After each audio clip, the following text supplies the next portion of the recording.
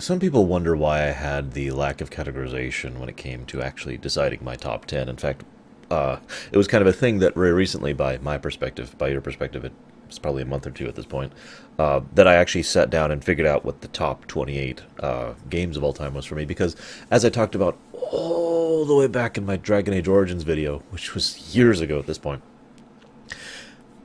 I've been playing video games for a long time. So I have a lot of games that I consider to be really, really good. And after a while, it grows so wide that, the top and then the top of the top and the top of the top of the top, it becomes a more and more difficult thing to ascertain, and that category goes larger and larger. It's not quite the same with movies, because I haven't watched nearly as many movies as I have, played video games, but it's still the same general category. I mention this because Star Trek 6, and admittedly 2 as well, but Star Trek 6 is up there. Very much up there. And it's funny because if you asked me, about a week ago, before I started doing these, why it is I prefer Star Trek 6 over 2, I'd say it's because of the personal significance to me. Even though Star Trek 6 is a more flawed movie in some ways to 2, the wall coming down in space is a story that actually speaks to me more than the Wrath of Khan, various themes of life, death, etc., aging, and fixation that exist in Star Trek 2. Having rewatched that, I'm not sure that's true. Star Trek 6 feels like...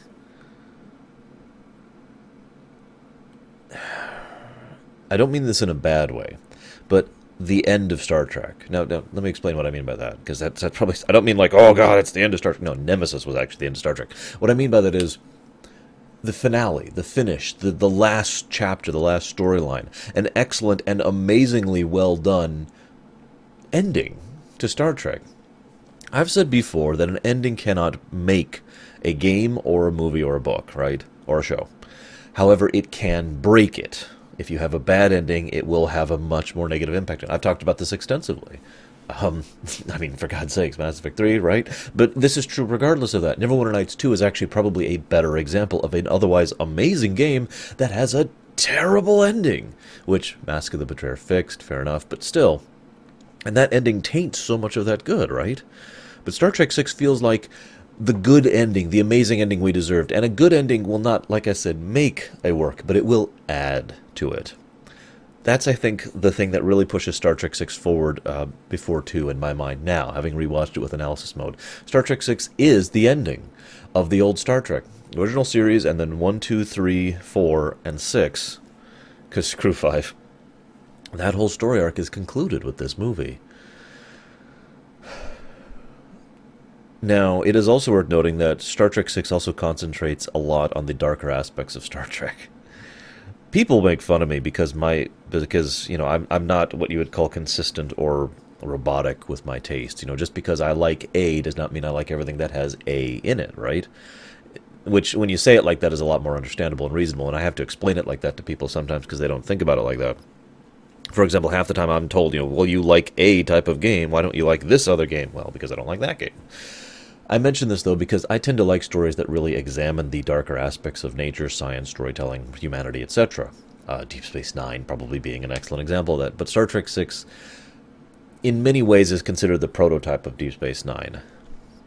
Bear with me, because Nicholas Meyer, who, again, oh, by the way, I'm sorry, one of the key note to think about Star Trek 6, Nicholas Meyer did the screenplay again. Not the script, but he also didn't do the script of Star Trek 2. He did the screenplay. And that screenplay was amazing. Like I said, untouchable. Star Trek 6, he did the screenplay again, and it shows. His writing style is all over the place. His directing style is all over the place. I'll be talking about that as we go through it. But my point in bringing this up is that Nicholas Meyer was not a Star Trek fan. Even at this point in time, he still wasn't. So he had no fear of doing something that other people were at this point in time afraid to do, to really focus on Star Trek and the Federation, and again, the darker aspects of humanity, the darker aspects of the Klingon. Keep in mind that when Star Trek 6 came out, we were in season 4, I want to say, of TNG. We were well into TNG. That series was going and had finally found its footing and actually started being, popular and well received, and it actually started breaking into popular culture as well. So it's not like Star Trek was having issues at this point in time. And the 25th anniversary was coming around, which was really bringing more interest in Star Trek again. It is debated that if not for both of these facts, TNG doing so well and the 25th anniversary, Star Trek 6 would have never been made, or at least it would have been the crap movie that was going to be made. I'll talk about that in a minute. But my point I'm trying to make here is that Nicholas Meyer looked at this wonderful, brand new, idealistic Federation and said, what's it like underneath? And this is how it, in many ways, inspired Deep Space Nine, because it was that same mentality. Even though most of the writers on DS9 were actually huge fans of the original series, they still had that willingness to challenge, for lack of a better term, doctrine. The Roddenberry ideal, the Roddenberry box, was something they didn't consider valid to restrain them. And it was the same thing with Meyer. It is actually a damned shame. I'm going to go ahead and segue into a note I have further down in my notes here. Roddenberry died very, very, very shortly after watching this movie for the first time. We don't know exact details because of the nature of what happened and the fact that he died. But Roddenberry was very upset at this film, and that's very clear from a lot of people. Major Barrett himself has gone on record as saying, this did not like this film, way too militaristic, way too dark, way too horrible, no. And he was actually apparently petitioning his lawyer to get a huge chunk of this movie flat removed from the film.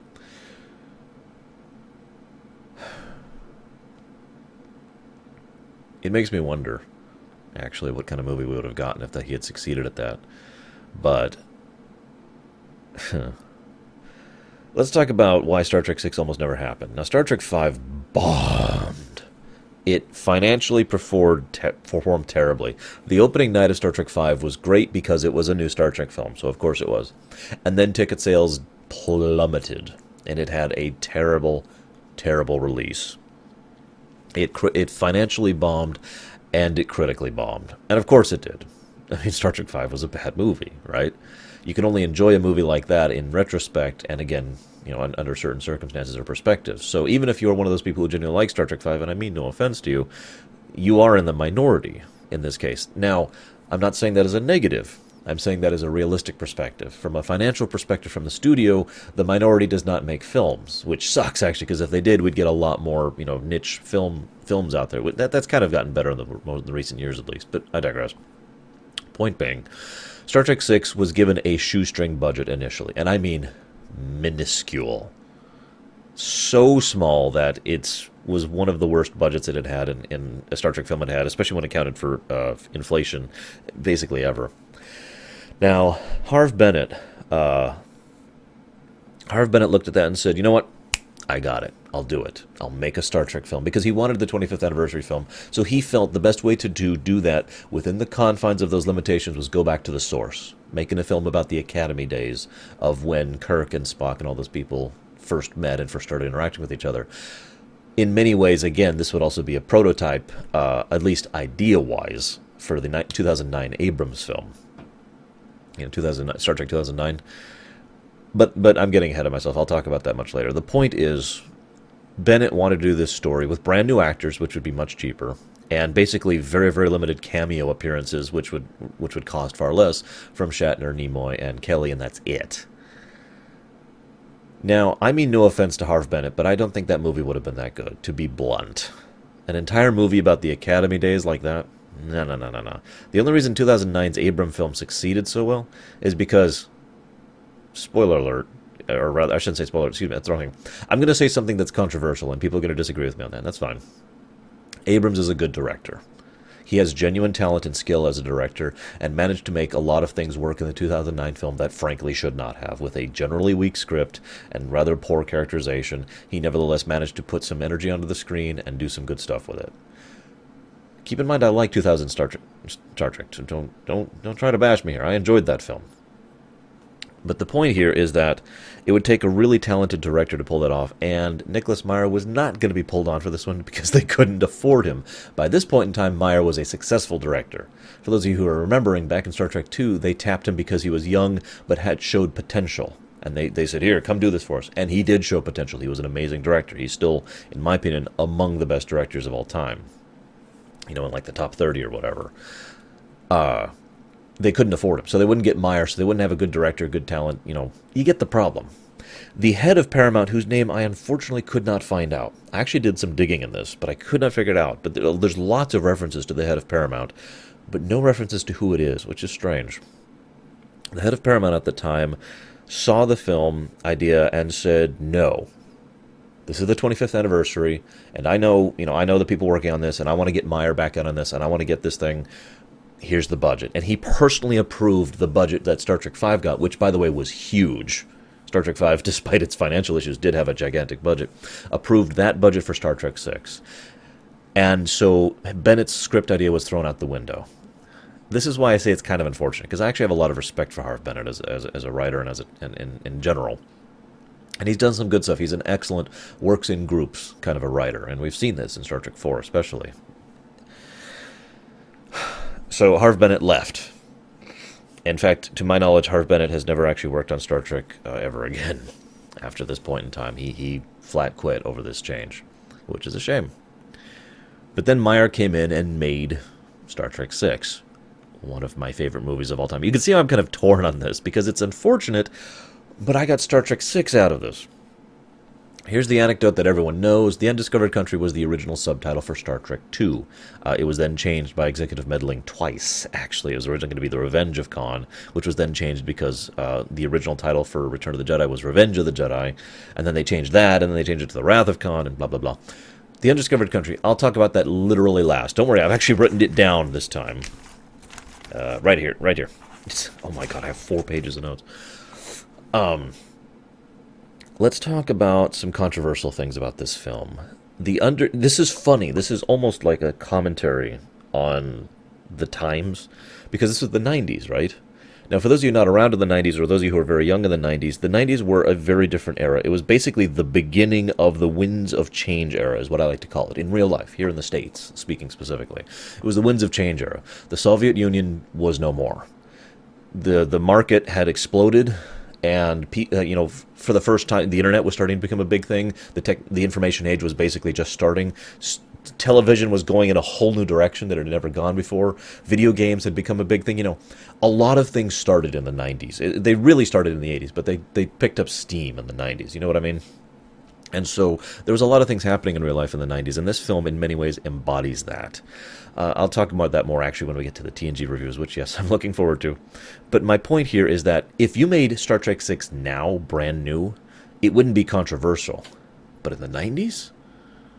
This was a film in which several actors flat refused to say certain lines. Flat refused.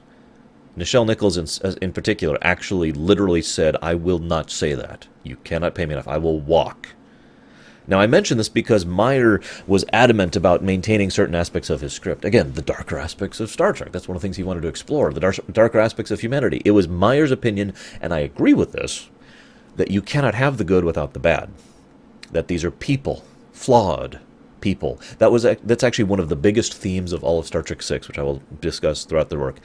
We are flawed. The idea of Star Trek VI is that everyone is flawed to some extent or another, and it is how we deal with those flaws, and if and how we overcome those flaws that define us as people. That's the strongest theme of this movie, and another reason why it's so dear to my heart.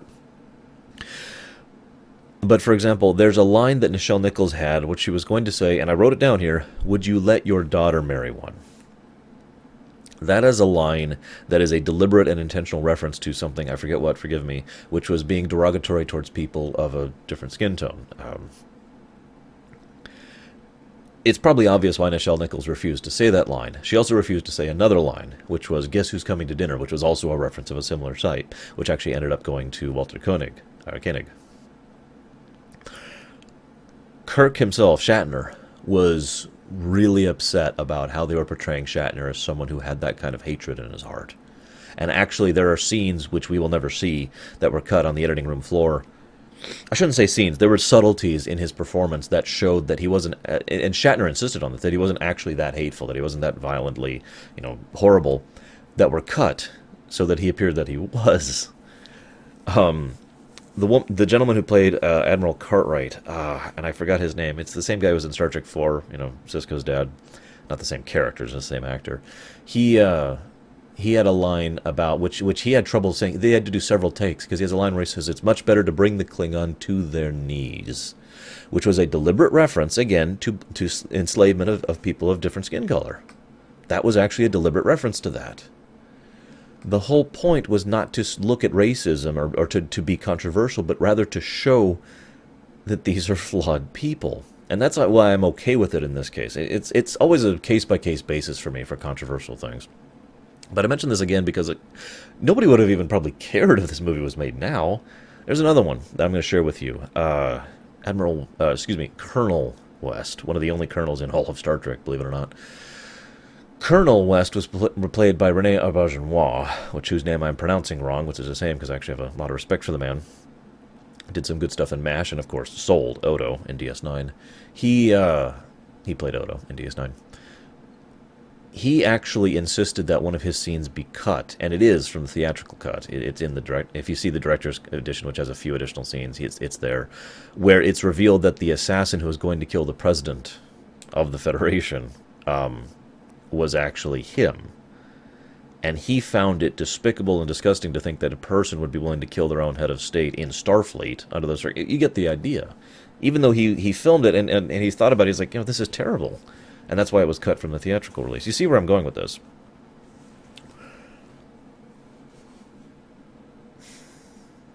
I mention this especially because some people who have watched this film more modernly, including my sister, who just watched it last year for the first time with me, didn't even notice the controversy. Didn't even recognize that there was one there.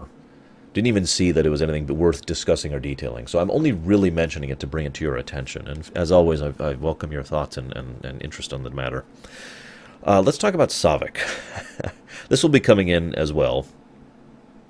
And I will be mentioning a specific point much later. But I actually have several points throughout here that just say Savik, Savik, Savik. Originally, it was going to be Savik and not Valeris. I think I mentioned this before, but I don't remember because it's been a long couple of days. They were originally going to bring her back for this role, and if you read the script, it was written for her. The script was written for Savik. The lines were only barely changed to make it seem like she was different.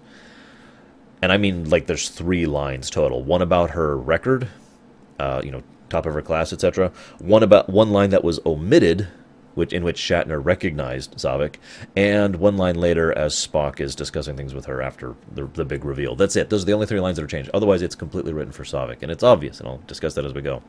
But why did we not bring back Savik? Well, Meyer was not happy with Courtney, I think?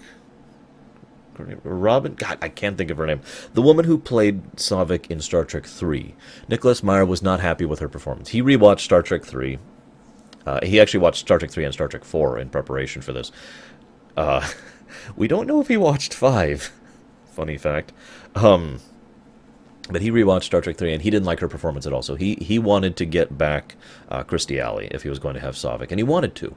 And they reached. They didn't actually reach out to Kirstie Alley. That never happened because Leonard Nimoy was involved in this film as well, and he talked about this, and all the budget people talked, and they were like, "We can't do it." Star Trek 6 had a big budget, but they would have eaten a crap ton of that budget to get Kirstie Alley back, because by this point in time, Kirstie Alley's star was rising, as the saying goes. She'd gotten big on Frasier, she had her own thing, and so she was too expensive for them, and so it was flat impossible. I mean, they could have brought her back, but that would have eaten massively into the rest of their budget for the rest of the film, and they really wanted to go all out with the effects on this one. So no, she was cut. So Meyer was stuck in a hole because, in his opinion, Savik's story had not yet completed.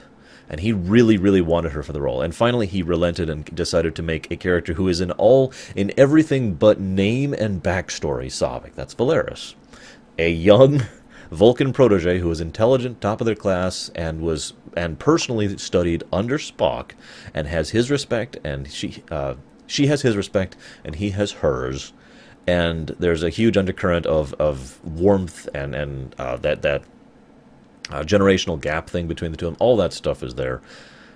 And that's why we got Valeris. Now, the funny fact, they brought back the woman, what's her name? Kim Cattrall, there it is. Kim Cattrall was brought back for Savik, for Valeris. I say brought back. For those of you not aware, Kim Cattrall was actually tapped to be Savik all the way back in Star Trek 2 and 3. That was one of the actresses who was in line to play the role. So when it came up to portray fake Savik, Valeris, they were like, you know what, here. Very good role in on a very good move on their part, I think. Kim Cattrall is not exactly one of my favorite actresses, but she does an amazing job of this role, and I feel actually portrays a Vulcan pretty damned well, all things considered. It is worth noting that Valeris is also half Vulcan, though, so keep that in mind. But I digress. Moving on. Apparently it was 3 days. Roddenberry saw this movie 3 days before his death. I'd just like to say something. I have a lot of negative things to say about Gene Roddenberry, and it's mostly because of the facts. I really have nothing against the man, other than the fact that I disagree with him on many ways, and he is kind of a jackass. But I feel like mentioning it because I would never wish the man harm. At no point in time would I wish him to die. I am not happy that Gene Roddenberry died. Even though I got Star Trek 6 out of it, I would rather have the man's life than a movie. I just feel like saying that.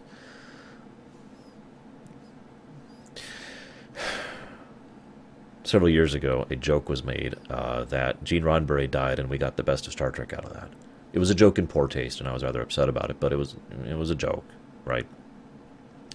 The real joke that was said immediately after that was that someday George Lucas will die and we'll get Star Wars to be quality again as well. I find that ironic because in recent years, George Lucas has been removed from the equation. We'll see how that turns out this year, actually. Moving on. Cliff Idleman. Do you know who that name is? The answer is probably no. Cliff Idleman did the music for this film. I mention this because, in my opinion, Star Trek 6 has the best score of all the Star Trek films. The only one that can contest it is Star Trek 8. And he does amazing work. It's so military, so tense, so energetic. It is like one of the most perfect musical scores I've ever heard. And this guy is a total unknown. Look at his record. Look at the films that Cliff Idleman has done music for, and you'll just be like, who? And half those films you've probably never even seen. I probably have only seen them because I'm kind of a film geek, and a very small film geek, but nevertheless, this man came out of nowhere to do this amazing score. And he deserves props for it. Now, he had a lot of inspiration. They actually wanted to get the music from Planets, and which had a big Greek, kind of a feel to it, and they couldn't because of money. And so he was heavily inspired by that music. So it could be argued, although I feel like this is pulling it technically, that Idleman was basically remixing the originally intended script for this movie. But remix or no, he did an amazing job on it, and he deserves tremendous credit for that. And in my opinion, the music is at least a huge contributor of why I love Star Trek 6 so much. The music and the effects. ILM, of course, came back to do the effects. Finally. God, Star Trek 5. Looking at Star Trek 5 and Star Trek 6, movies that didn't come out that far apart from each other, all things considered, the effects difference is colossal. And, of course, Star Trek 2 had better effects than 5, but whatever. Really, though, I feel this is one of the pinnacle movies when it comes amongst the Star Treks when it comes to visual effects, at least in my opinion. They were still using models, like, to the point of almost exclusion, and it shows, but in a good way. I've always been one of those people that when it comes to ships and the like, I prefer models. It looks different to me. It looks more real. It looks more visual. I can tell that that's a physical object you're filming. You can do CGI to touch it up, and they did. They use CGI to do a lot of the lighting effects. They use CGI to add a lot of the destruction and damage and all that fun stuff in order to make some of the things flesh out. That's fine. They do a great job of it. But, of course, it's ILM. Of course they did a great job of it. One last thing to talk about, because I probably won't be getting to the TNG series for quite a while. For those of you not aware of the historical context, over in TNG, a two-parter was coming out right before this movie. And I mean like a month before this movie came out. Unification, Part 1 and 2. Now, amongst my Trek geeks out there in the audience, you know this. And some of you who haven't really, weren't around at the time but nevertheless watched Star Trek are probably aware of the episode of Unification, which, if you remember, included Leonard Nimoy. You may or may not be aware of the fact that Unification actually references this film. Unification was specifically made as a way to generate interest in the film, and succeeded, I might add. And Nimoy was specifically pulled from the filming, from filming from what he was doing at the time in order to work on Unification in addition to the Star Trek 6 stuff. They did some good work with it. I mention it specifically, though, because the theme, I feel like the writers, and different writers for Unification Part 1 and 2, by the way, the writers of Unification did some good stuff with that story, given the fact that it was supposed to, in many ways, thematically tie in with Star Trek 6. Star Trek 6 is the wall coming down in space. Something that we already know happened at this point in time, again, historically, because TNG has been out for, several years now, remember? We know the Klingons and the Federation are at peace. but we never saw it happen. So Star Trek 6 was the story of how that happened. The implication then in Unification is the story of the bonds starting to happen and the walls starting to come down between the Federation and Romulan. It's a shame we never actually got to see that story happen until Star Trek Online came out, which actually finally had the Romulan Republic actually join and form an alliance with and have peace with the Federation. Good story arc, I might add. Let's talk about the movie itself.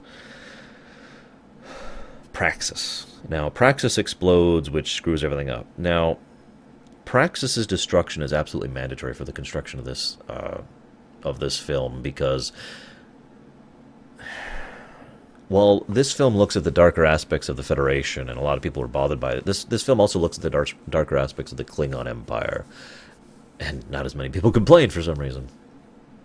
One of the biggest things about that is the fact that the Klingon Empire was self-destructive. This is something that will actually be touched on very late in Deep Space Nine as well. Dax specifically, will actually talk about how she feels the Klingon Empire is stagnant to the point of self-destructive. For the second time in its history, I feel like pointing out. But it's the same over-political infrastructure that causes that. In other words, it's the kind of thing you make a joke about when you talk about politicians. They're more concerned about their politics or their affairs, or, we must keep this going, and totally ignoring the reality of this situation. Praxis was a literal representation of that. Overmining, unsafe precautions, complete paranoid militaristic expansionism, especially given the era. But remember, this is effectively still the Cold War. So they were so focused on being ahead of the Federation and doing what they could in order to stay ahead of the Federation that they literally blew up their own moon in such a massive problem. I mean, that shockwave is colossal. The Excelsior was admittedly not that far off from Praxis, but couldn't have actually been in Klingon space at the time. I mean, of course it couldn't, right? It could have been near it, and indeed was near it based on background information we have. But near is not in, and Praxis is a moon over Kronos, so imagine how far that explosion carried. A subspace explosion, as it's described. Imagine how much damage that did. Now, I know, in the movie it's shown like this. In most works, it's more like this, because, of course, it would be a sphere.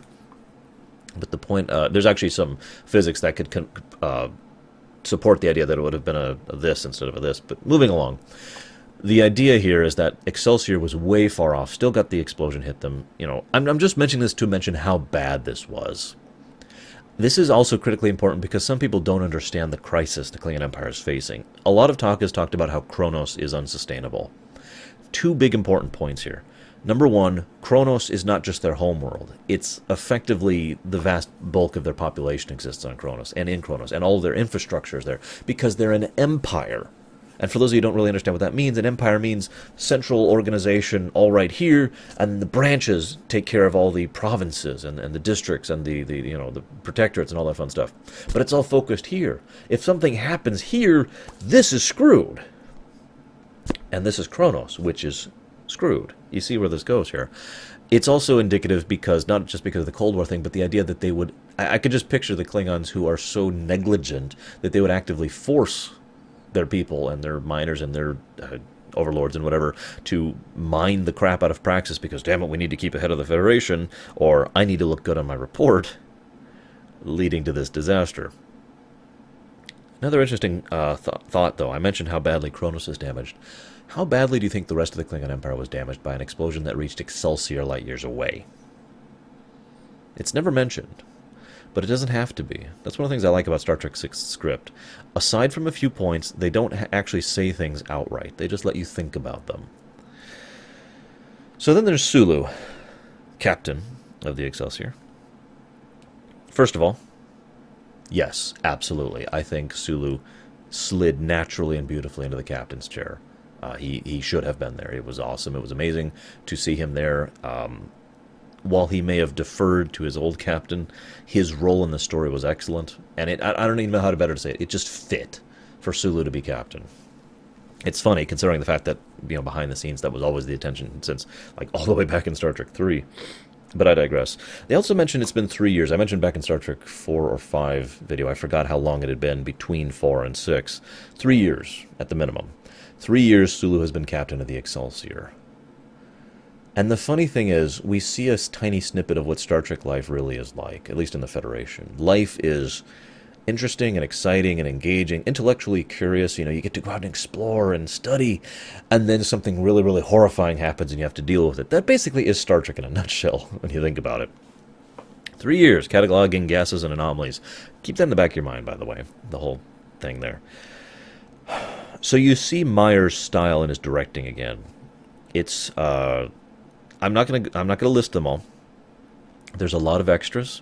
There's a lot of energy in a lot of scenes, and there's a lot of details into the set design, into what's in the background in it, into the visual design, and for the space shots. You know, huge amount of details. Again, everything I mentioned back in Star Trek II with his directorial style is here on display again. Even for a set that's only seen for 1 or 2 scenes, has amazing amount of detail and work put into it. Very much Nicholas Meyer's style.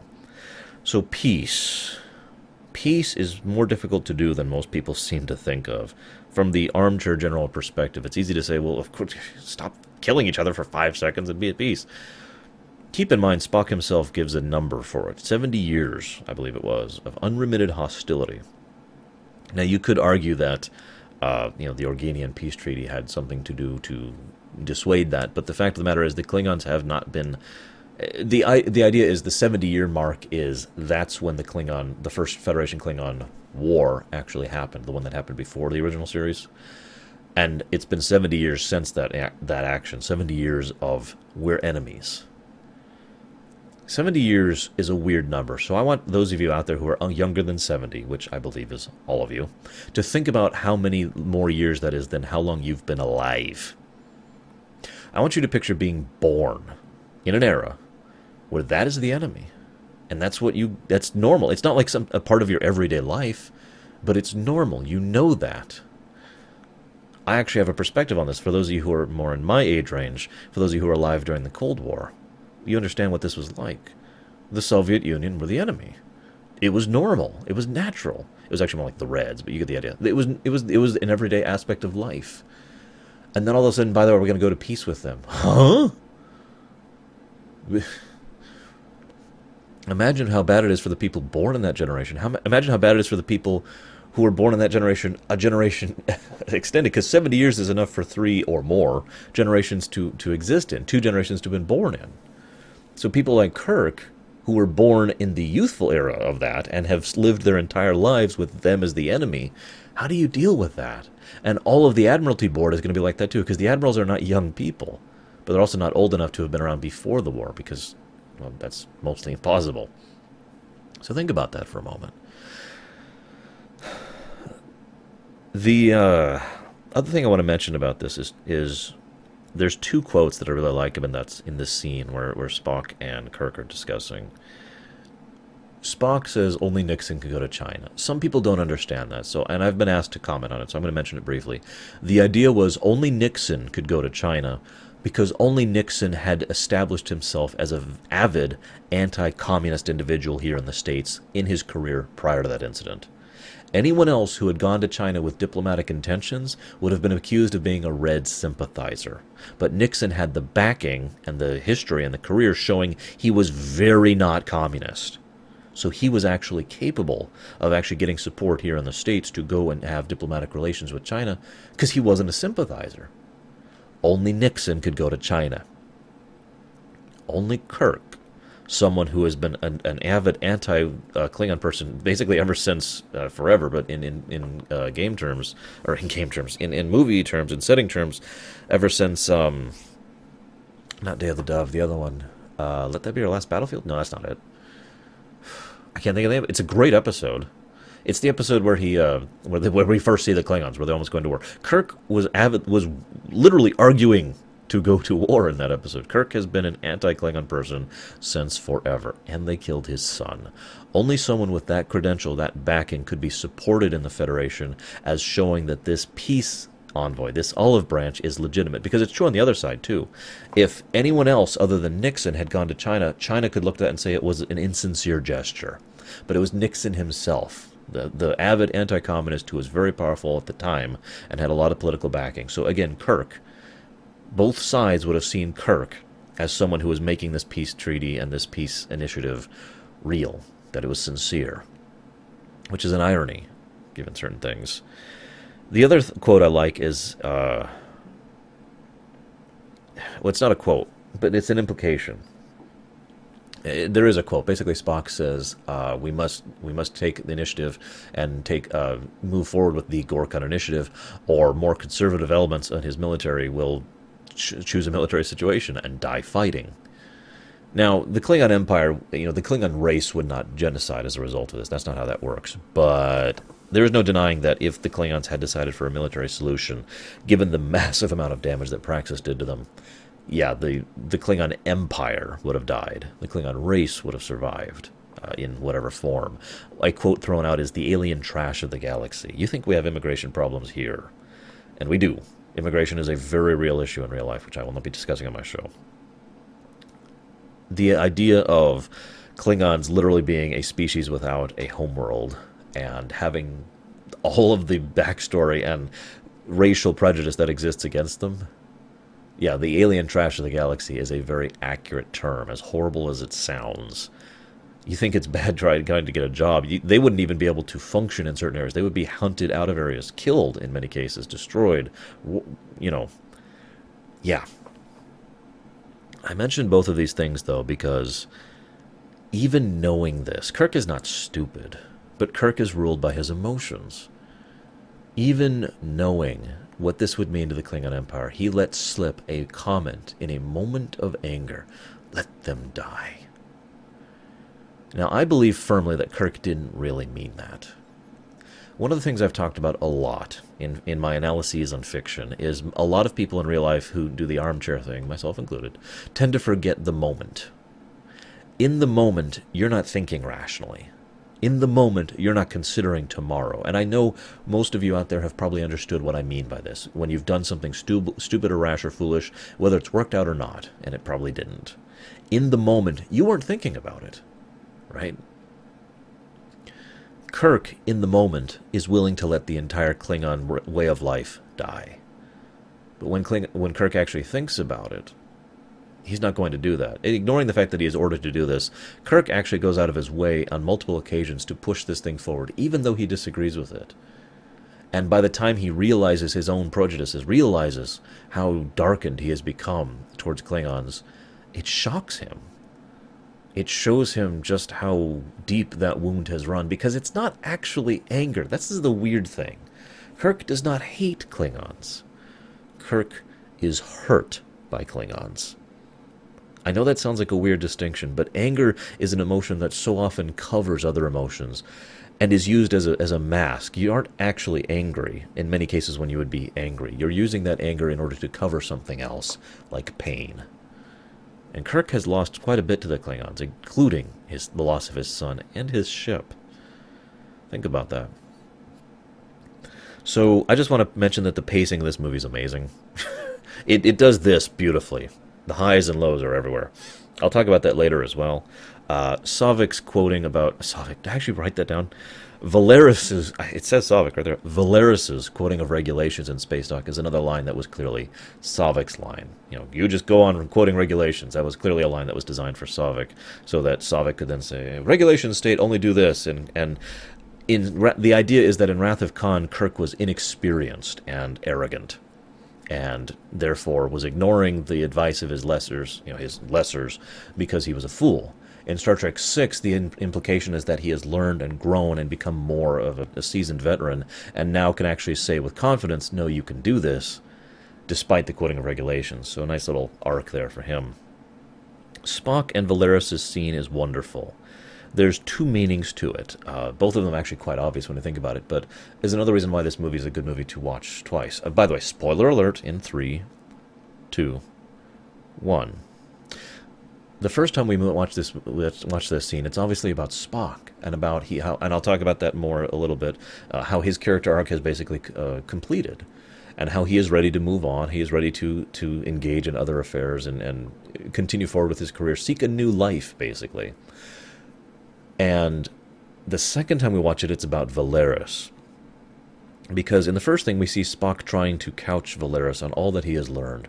But in the second time, we see Valeris has come to him trying to discuss what she herself is afraid of and concerned about not her own fears about whether what she's doing is right or not, but rather wanting to discuss it with him because she believes it's right, because she believes that her treason is something that is actually logical. And she goes to him seeking logic and comfort and consolation. But the odd thing is Spock gives her nothing. All he gives her is blind faith. And in fact, I believe he says that literally. We must have faith that the universe will unveil as it will, Which leads to one of the most famous Spock quotes of all time. Logic is the beginning of wisdom, not the end. This is truly the completion of Spock's character arc from all the way back in Star Trek 1. Admittedly, it starts in the original series, but as I said, the movies have their own arcs for many of the characters. Spock starts off as someone who is trying to purge all of his emotion. He fails. He doesn't understand why. He seeks out V'ger. He understands that V'ger lacks what he has, and that's the beginning of his arc. By the time of Star Trek, and then he dies, and then he comes back and starts to reacquaint himself with those things. 3 years pass, Star Trek 6 happens, and now for the first time, he is comfortable with himself, and that's interesting. Because that's really the difference. That's where Spock's character arc has come. He understands that he is not human. He understands that he is not Vulcan. He is Spock. And he is now comfortable enough with himself to admit that to himself, to ignore his own pride, and to accept that he has logic, and he has the wisdom and guidance thereof to help him, and the discipline. But there's nothing wrong with feeling. There's nothing wrong with things that are past logic. And as he says it himself, logic is the beginning of wisdom, not the end. That very quote says it all right there. Logic is a wonderful way to start, but there's so much more out there. So, some people have asked why I like the Katinga. I'm not even going to clarify what that is, for those of you who don't know. This movie is most of the reason why. The way the ship is shot, the way that... I just gave it away. The way the ship is shot, the way they show it, the Kronos Van, the Katinga-class battlecruiser, it looks amazing. Despite the often mocked of sombrero thing in the front, I think the design of the ship is really awesome, especially all the shots we see in this movie. So then David Warner shows up. Now, David Warner is one of my favorite actors of all time. He sold Baldur's Gate to me, Baldur's Gate 2, just to name one example off the top of my head. He is pretty much the reason why Chain of Command knocked it out of the park like it did over in TNG. David Warner is an amazing character actor. Now, you might not understand what I mean by that. Character actor means someone who could really put forth a lot of subtlety into their performance of character-heavy pieces. That's what character actor usually means, at least by my definition. I know there are other definitions of that. David Warner does an amazing job because his role in this movie is actually quite small in terms of screen time, but his role in terms of thematic significance is gargantuan. We have Gorkon, who is the perfect puzzle piece for what the Klingon Empire needs at this point in time. He is the Chancellor of the High Council. Do you know what that means? No, I'll just tell you. It means he is intelligent, cunning, backed, and powerful enough to become Chancellor. You don't just become Chancellor. You have to have a lot of support and a lot of effort and work in order to get to that high station. Not just everyone becomes High Chancellor. Okay? Second thing. He is someone who is radical enough, idealistic enough, as his own daughter puts it, to consider ideas such as peace with the Federation. It is heavily implied throughout this movie that he was trying to push for peace with the Federation long before this happened. In actual fact, it is very likely that those peace talks, which were just mentioned all the way back in Star Trek 3, were actually being initiated by Gorkon. Since even if he wasn't Chancellor at that time, he would definitely have been in the upper echelons of Klingon politics at that point in time. Because you don't just immediately go up to Chancellor, right? I mention this because the fact that he had been pushing for that kind of peace this long and maintained his position speaks volumes for the man's skill at political acumen. Keeping in mind that in Klingon politics, murdering someone because they disagree with you is acceptable, that says a lot. And that brings me to my next point about Gorkon. He looks dangerous. He has a powerful presence to him. He is the kind of person who literally feels like he is ready to defend himself at a moment's notice, willing to bludgeon you to death with that large tusk he carries around, if need be. And yet he is pleasant, diplomatic, considerate, understanding. He is someone he is probably the person who reaches out to Kirk the most, as weird as that sounds, because he understands immediately that Kirk does not want this piece and does not trust him. But rather than hitting with vitriol or mockery or anything else he could have, he gives Kirk the weirdest thing of all, which helps Kirk go through his character arc later on. He gives Kirk understanding. I understand. And he doesn't do anything else. He doesn't push Kirk. He just says a wonderful quote: "If there is to be a brave new world, our generation will have the hardest time living in it." So here's a tiny little question. Valeris suggests Romulan ale. Does she do that to help? Or does she do that to try and sabotage the situation? Because, speaking of which... Well, okay, I'm getting ahead of myself here.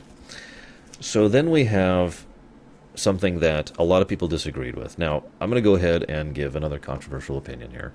In my opinion, the portrayal of the Klingons in Star Trek VI is among my favorite portrayals of Klingons. Go ahead and hate me. There are basically 4, debatably, portrayals of Klingons across Star Trek. There's the ape-like barbarians who can't even think straight. Enterprise did that a lot. Some of TNG did that.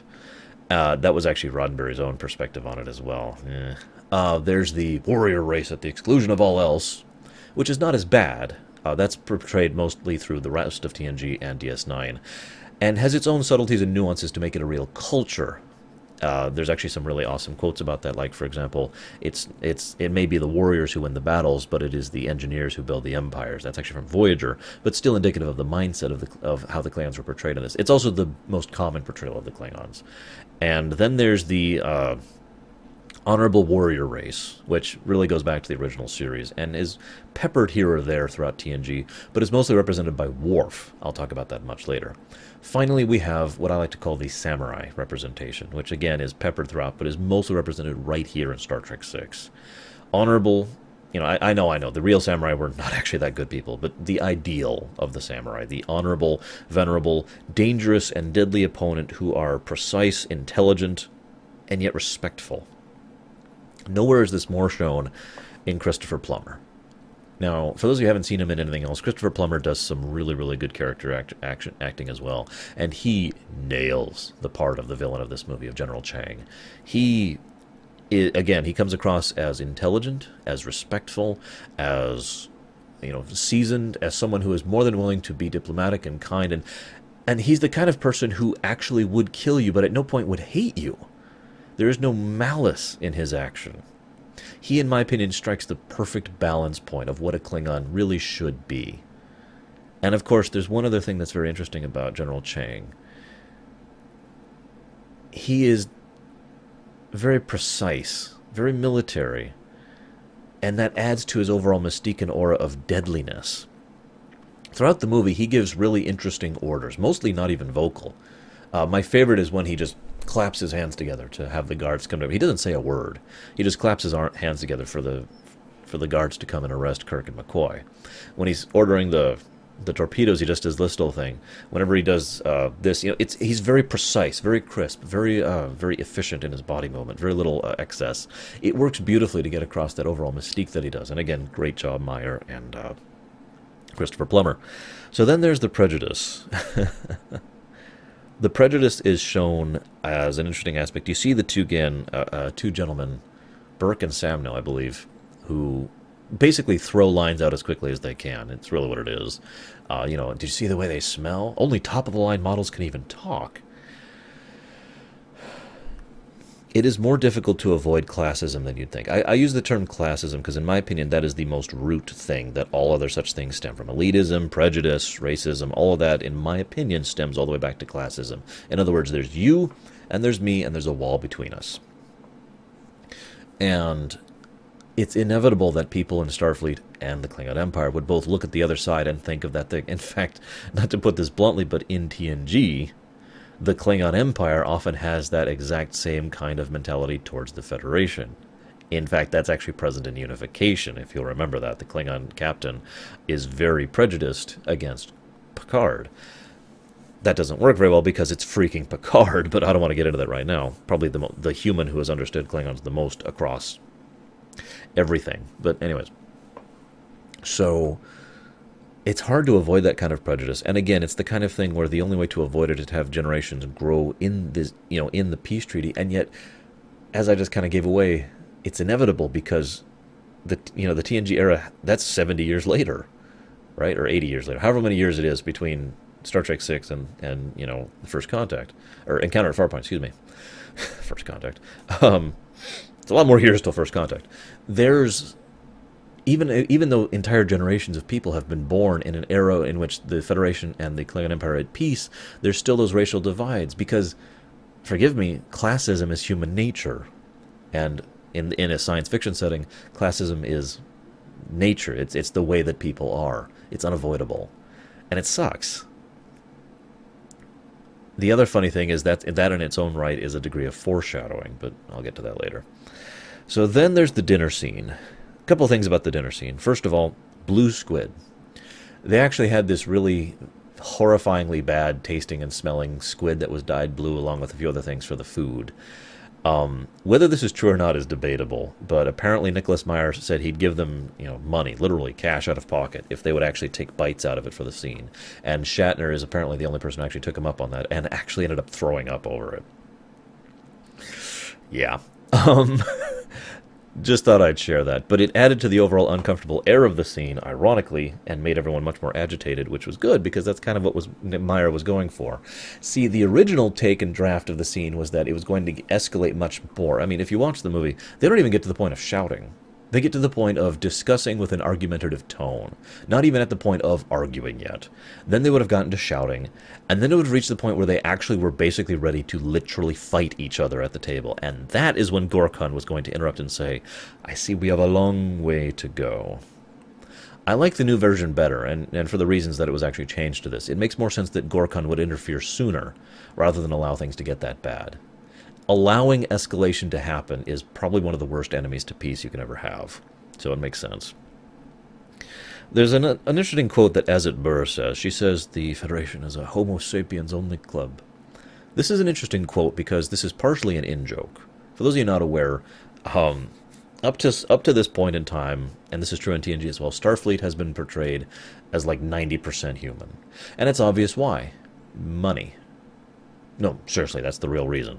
Because it's expensive to do prosthetics and makeup and all that fun stuff. So it's easier to just have humans in the various roles. It's interesting, though, because basically everything about everything indicates the fact that the Federation is like, while it has a lot of humans in it, it is in no way, especially Starfleet, is in no way a human-dominated society. There's tons of different aliens, all of whom have a significant influence and presence within the Federation and within Starfleet. We just don't see that because of budget. This is something the animated series actually went out of its way to try and correct, and the movies have tried to do as well by showing as many different alien races as possible. Remember, at the Kittimer scene, there's quite a few aliens there representing the Federation who are not human, because of course there are. In fact, just to drive this home, the president of Earth, the president of the Federation, is not human. Moving along. But the other interesting thing about that, from an in-character perspective, is that demonstrates that even someone as intelligent and well-positioned as Azit Burr, who is the daughter of the High Chancellor, and herself is someone of great political acumen and position within the High Council, I'll talk about that in a minute, is someone who believes that the Federation is a Homo sapiens only club. It makes me wonder if that prejudice exists because they have such a derision for humans, going all the way back to the original era when they first contacted the Federation, before it was a Federation, or if that is simply because of the fact that the humans have been driving most of the conflict within the Federation towards the Klingons. Just food for thought there. So, okay, there's a line about, we know where this is going, the annihilation of our culture, our way of life. I have since decided not to talk about this extensively because cultural assimilation is one of those, one of those nicety words that means something very murky. I don't even want to start beginning to discuss this because I can't without getting into topics I myself have banned from my own channel. But suffice it to say, in my opinion, historically speaking, there are two types of cultural assimilation: benevolent and hostile. Both of them can be bad. Both of them can be good. It's all, in my opinion, down to the individual circumstances and situations and the individuals involved who make their choices. So I refuse to put any judgment on whatsoever on it, because it always comes down to the individuals. That's my perspective on cultural assimilation. The idea that's being put forth here, though, is, and as we discuss this later, it's clear that this peace treaty will involve the Klingon Empire basically removing a lot of its budget from its military hardware and its military expansionism and focusing a lot more of that internally. It's interesting because prior to this point in time, we have not seen any Klingons that are not warriors. And yet from this point on, timeline-wise, aka in the TNG stuff we've already seen and will continue to see, we start to see more of that other side of things. Again, the engineers build the empires. So it's actually debatable if the Klingon Empire had a bit of a cultural restructuring to allow for more of non-militaristic, I should say non-fighting, non-warrior perspective, and allow more of a, okay, we need this, and we need this, and we need this, we need infrastructure, we need people, we need medicine, etc. That kind of a perspective. Debatable, worthy of thought. But I also mention this because the idea here is that the Klingon Empire would basically become absorbed into the Federation. And this is something that I feel is what really was the motivator for a lot of people, including General Chang himself.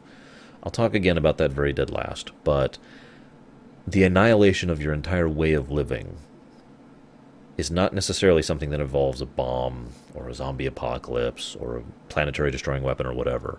It can come from literally your way of living ceasing to exist and being supplanted with something else, by something else. How many Klingons would be willing to live the way that the Federation lives, in the same style that they do? With all of their... Now remember, the Klingon Empire, and we know this especially from TNG, places a huge emphasis on history, on legends, on myths, on traditions. It's a huge deal for them. In fact, as pointed out by Ezri Dax, as I mentioned earlier, it's actually something that cripples them by the end because they are so focused on traditions, they are refusing to change. Now, I tend to be a little more moderate. I think that change should happen within moderation. But you get the idea. Imagine how many Klingons would have felt terrified at the idea that the very Klingon way of life, as he himself puts it, the fact that, they have all these traditions, they have all these cultures, the legends of Kalis, for God's sakes, might have been lost if they were all absorbed into this new Federation. And whether it's good or bad, who can even know? Is it worth dying to sustain who we are? A lot of people would think that, Klingon or no. Better to die on our feet than live on our knees. But I mention this because I have no doubt the Federation would never have hostilely, culturally assimilated the Klingon Empire. And indeed, we know they didn't do it in general. But I have also no doubt that it would have been very easy for them to benevolently, culturally assimilate the Klingon Empire. And given what happened in TNG, I think that's related. But I'll talk about that in a minute. Scroll. I do like how Kirk has a brain throughout this movie. I know that sounds weird, but Kirk is at all times presented as someone who is thinking about thinking on his feet, which is very much Kirk, in my opinion. That was also true in Star Trek 2. I find that to be an interesting coincidence. He realizes immediately that they have screwed up. That while he was doing this entire thing in order to make a further step towards furthering peace, he has probably done more to push away from peace because of this dinner meeting, and he is upset about that, which is why he goes to lay down and sleep off his headache. Then Spock calls him up to the bridge, and there's a surge of neutron radiation. Note how quickly Kirk recovers from his headache and from his wheeziness, or his drowsiness the moment he hears that. Neutron radiation can only mean one thing: weapon systems powering up. We know this even at this point in time. So the idea that weapon systems are powering up between these two ships is... And I just like the fact that Kirk is like that, right on his feet, almost immediately after that. Then comes one of the most energetic scenes in this movie that doesn't involve a fight. The torpedo hits the Kronos One. Kronos One had no shields. Neither ship had any shields up. Why would they? Shields are very draining, and you don't just leave them on all the time, right? That's why Yellow Alert exists. As we've established many times, torpedoes don't do that much when you have shields up. This is one of the reasons the Enterprise can withstand multiple torpedo blasts at the end of this movie, until their shields fall, at which point it starts to get really bad. Here, A Katinga battlecruiser, at this point in time one of the strongest warships that exists in this setting, is disabled to the point of non-functioning with only a couple of torpedoes because their shields were down. And of course they were very precisely aimed, as well they should be.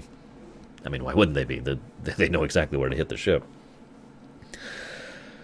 One thing I want to point out for anybody rewatching this film who watches it with me, keep in mind that Kirk and McCoy both are tired and fighting off a massive headache and hangover throughout the entirety of the following scene. Just keep that in the back of your mind. So, I'd mentioned peace is hard earlier. Let me explain one of the big reasons why that is. Let's say you and I are enemies. Bear with me. You and I have been enemies for a long time. I have no reason to trust you. I want peace. You want peace. We don't know this. Now, occasionally what will happen is I will let go an unslipped, unguarded comment that I want peace, and you'll think about that and think it's a trick, because you have no reason to trust me. But you'll think about it, and that will grow from there to the point where maybe you're willing to talk to me because you also want peace. Now I think you're tricking me. I think you're using my desire for peace against me. We have a tremendous amount of suspicion, hostility, and mistrust between us because we've been enemies for so long. This is the Cold War in a nutshell, by the way. We have no reason to be fighting, really. But we are so terrified of each other because at any point in time you could be using my desire to get along with you against me. And you're thinking that too. Now we've finally reached the point where we're willing to talk about it. Do you have any idea how easy it is for that to break apart? Because it's just the most... Imagine there's this cliff, okay? And you're on this side of the cliff, I'm on this side of the cliff, and we're trying to reach out to each other. We don't have a bridge. We don't have steel and mortar. We don't even have wood. We have toothpicks, which have been band-aided together, and that's how we're reaching out to each other. It is the most flimsiest, barest of constructions that takes almost nothing to break apart. And yet, it is possible, if nothing external influenced it, it would still work. That is how peace is almost always formed, historically speaking. It takes a while, it's gradual, but eventually that connection is made, and from there it gets stronger. The reason I mention this is, historically as well as fictionally speaking, it is so easy to disrupt it from an external source. It is so easy. This is actually one of the big threads that happened between Wrath of the Lich King and Cataclysm over in World of Warcraft as well. Why did the Alliance and Horde go to war again? Because someone completely unrelated to either side did a horrible thing and blamed the other side for it twice. Which is exactly what they were going to do in this film. Kill the Chancellor, blame it on Kirk. Kill the President, blame it on a Klingon. Revenge for the Chancellor. No one would question it. No one would think for even a moment that an outside power with interest in maintaining the war or the status quo would do such a thing. It is so easy and natural to assume that all of my suspicions that you were trying to plot against me were correct, because I already had those suspicions. So the moment a third person comes in here and shows me photos of you plotting against me, or, what, it's hard to keep this analogy going, but bear with me. The moment I receive evidence of you hurting me, the moment I'm shoved from behind by another person, I turn around and you're the person there and he's over there, I assume it's you. Of course I do. I don't trust you. You see how this works? It's tragic, but very accurate, and it's really funny because, again, we came within inches of this in real life. Many times. There's a reason it took so long for the Cold War to end. And there's a reason why it took so long for the Cold War in Star Trek to end. So, Klingon blood. This is kind of funny. The Klingon blood has always been red. For those of you not aware, before this movie and after it, there's literally never another instance of Klingon blood not being red. They specifically made it pink for 2 plot points. One was for the plot point of the stuff on the teleporter pad, that's obvious. The other was for the plot point of figuring out who Colonel West was. If they had just killed, they killed the Klingon, this is, and Worf's father, or grandfather, excuse me. Is it father or grandfather? I don't actually remember. Either way, the character Michael Dorn is playing, this is not Klingon blood. And that was actually deliberately set up for that plot point, so he would then discover it was Colonel West, and that both sides, that a Federation member was planning to assassinate his own Chancellor and blame it on the other side. Which is funny because a Klingon leader assassinated the High Counselor and blamed... You get how this works here. The idea was to show that both sides were equally culpable. That obviously fell on its face because they got rid of that scene, and again, the pink blood thing is never seen before or since. I do want to credit them the work on it. It looks dated. It does. It looks like a 90s effect, but ILM did some good work on it, so shrug. Now, There's a long-standing theory that I actually agree with, that I've postulated myself before, that the original plan was Chang's bird of prey would attack and disable the Kronos 1 for a minute. Chang would rush to the bridge and barely get things under control and get the ship back to the thing and go and destroy the Enterprise. For Chang, that's exactly what he would have wanted, isn't it? One final glorious battle against the Enterprise. Even if he died in it, it wouldn't matter. Not really. That would have gotten Azit Burr out of the picture. That would have gotten the High Chancellor out of the picture. The destruction of Kronos 1 and the destruction of the Enterprise would have almost assured his way of life would have continued. He would have won. And he would have died honorably. This is, again, that perspective of the Klingons. The idea to fight a good fight against a worthy opponent, that would have been awesome and worthy of going for that. And so the Kronos 1 bears down on the Enterprise, but doesn't fire. Because Kirk says something that had so much impact that when I saw this movie in the theaters, the entire audience gasped when they heard it. We surrender. The urgency and swiftness with which he said that. We surrender. I'm not even kidding. Everyone was like, oh my God. And my mom, who was sitting next to me, was like, Kirk doesn't surrender. That's not how that works. It really got across the gravity of the scene. But I feel also that is why that the events unfolded the way they were, and honestly is probably a great example of Kirk thinking on his feet. He surrendered to a Klingon commander because he knew the Klingon commander could not bring himself to fire on a surrendered, unarmed, defenseless ship, which didn't even raise its shields. Remember Chekhov sitting there like freaking out because he's correct. If a Katinga fires on the Enterprise with Enterprise's shields down, that fight is over. And so he's just like, ugh. But they didn't fire, because Kirk had correctly read his opponent. One of the things this movie does very well is, like I said, it shows Kirk's intelligence. It's never stated outright, but he's thinking under the surface all the time. And he recognized that Chang is as an honorable warrior, as a warrior who respects him, is not going to try and beat him down when he has surrendered. And then he struggles to salvage the situation. Gets over to there, takes McCoy and says, we've got to try and fix this right now. Nice touch. While the actual prop changes a few times, the Viridian patch that Spock puts on Kirk's shoulder is actually there in every scene between now and when they rescue him. Just thought I'd point that out. Nice little continuity touch.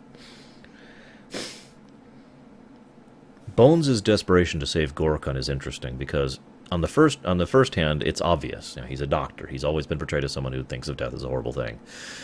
It's also interesting because Bones, probably that whole time, I could just picture him cursing himself in his head. He doesn't know Klingon anatomy. Why would he? They're the enemy. Now, whether Bones himself had the prejudice or not is debatable. In my opinion, he did not. That's very not Bones.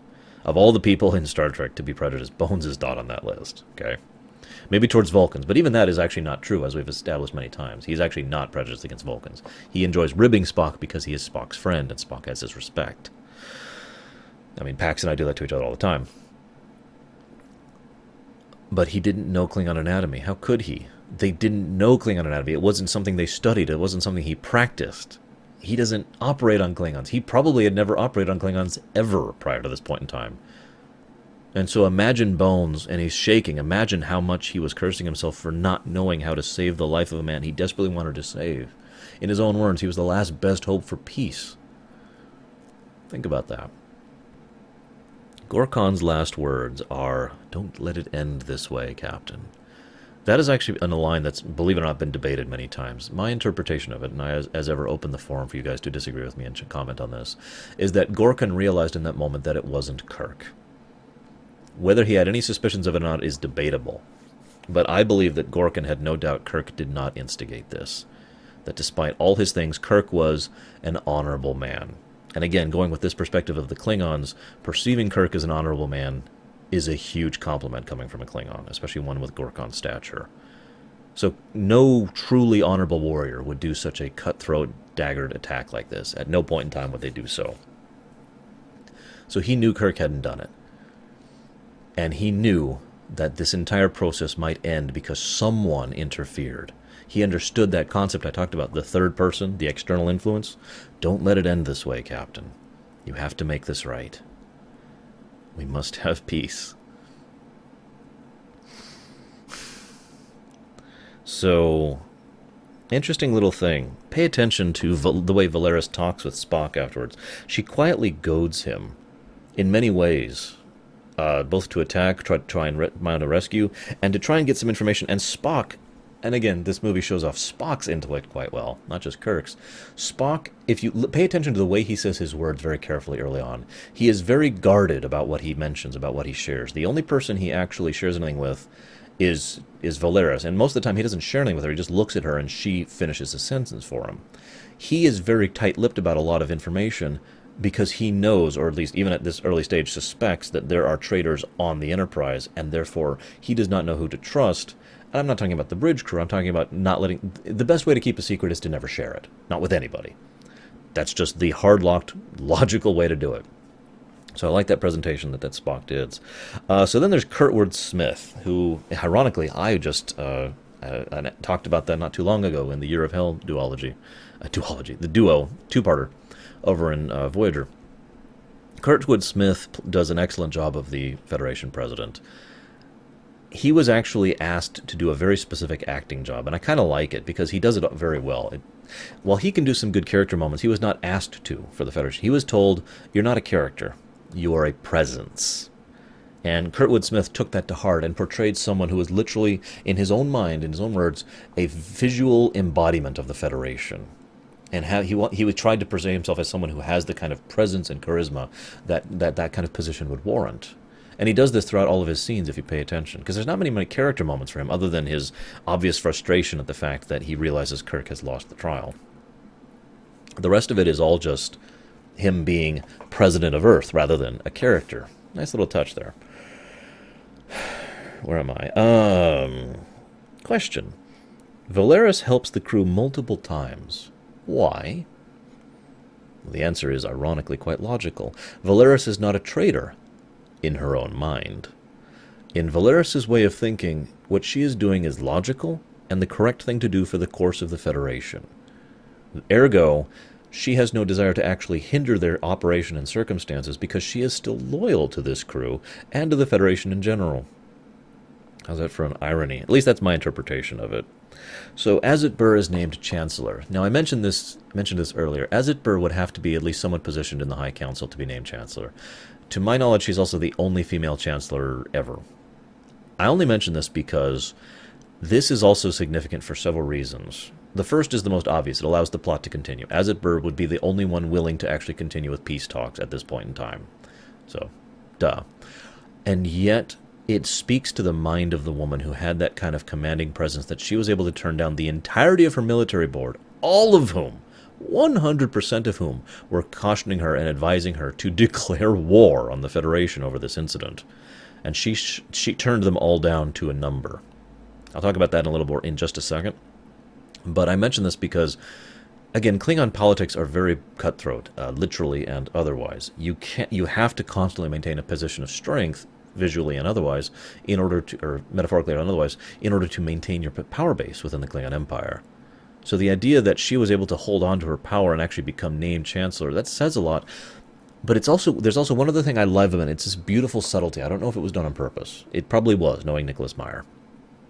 The subtlety here is that there were enough other sympathetic members of the High Council who also wanted an end to the war, a peace treaty, a true peace treaty with the Federation. Keep in mind, an alliance is further down the road. This is just peace with the Federation, and therefore were willing to support her for High Chancellor, knowing she would support that. Unwilling to go out and risk their necks themselves in order to push the peace treaty, but wanting it enough in order to push her into position. I like it because it's a subtlety that speaks to something that I love about the Klingon Empire. They're not uniform. They are people. There are people there who want things and want things in different ways. They are gray. They're just like us. And I like that. I like that nuance that adds to the situation. Another interesting thing. Okay, so I mentioned earlier the whole thing. Chang goes out of... Okay, all the military advisors tell her, let's just go to war. But the funny thing is, pay attention to their arguments. None of them have substance to them. Whether that's because they're not thinking straight. I mean, these are Klingons who have just seen the death of their Chancellor on their watch. Under some circumstances, a Klingon would literally commit suicide like that. I mean, think about that for a moment. But so, they're probably not thinking straight, but Chang is the one who gives the actual real attempt to convince Azatbur. The others are like, we must kill them all. Better to die on our feet. They're basically giving their opinion on the circumstances. But Chang actually says the one thing to try and convince her that she's wrong. Your father was killed for what he wanted. And then she that's the only thing of all of them that actually makes her pause for a moment. And then she says, no, the peace process will go forward. But then Azatbur does something intelligent. They have a show trial for Kirk, right? They have this whole thing, and it's all there specifically to placate... Well, okay. It's there to satisfy the need for vengeance. Klingon culture is very much bound in the idea of vengeance. Revenge, specifically. Not justice. Let me make that clear. Not justice, not balancing of the scales, not recompense. Vengeance. You hurt me, I hurt you. You hurt my family, I hurt your family. Very cut and dry. That's always been a facet of Klingon culture. Someone needed to be hurt and punished for the death of the Chancellor Gorkon, and if no one had been, it is my opinion that Azatbur's position would have been usurped, probably with her death very quickly.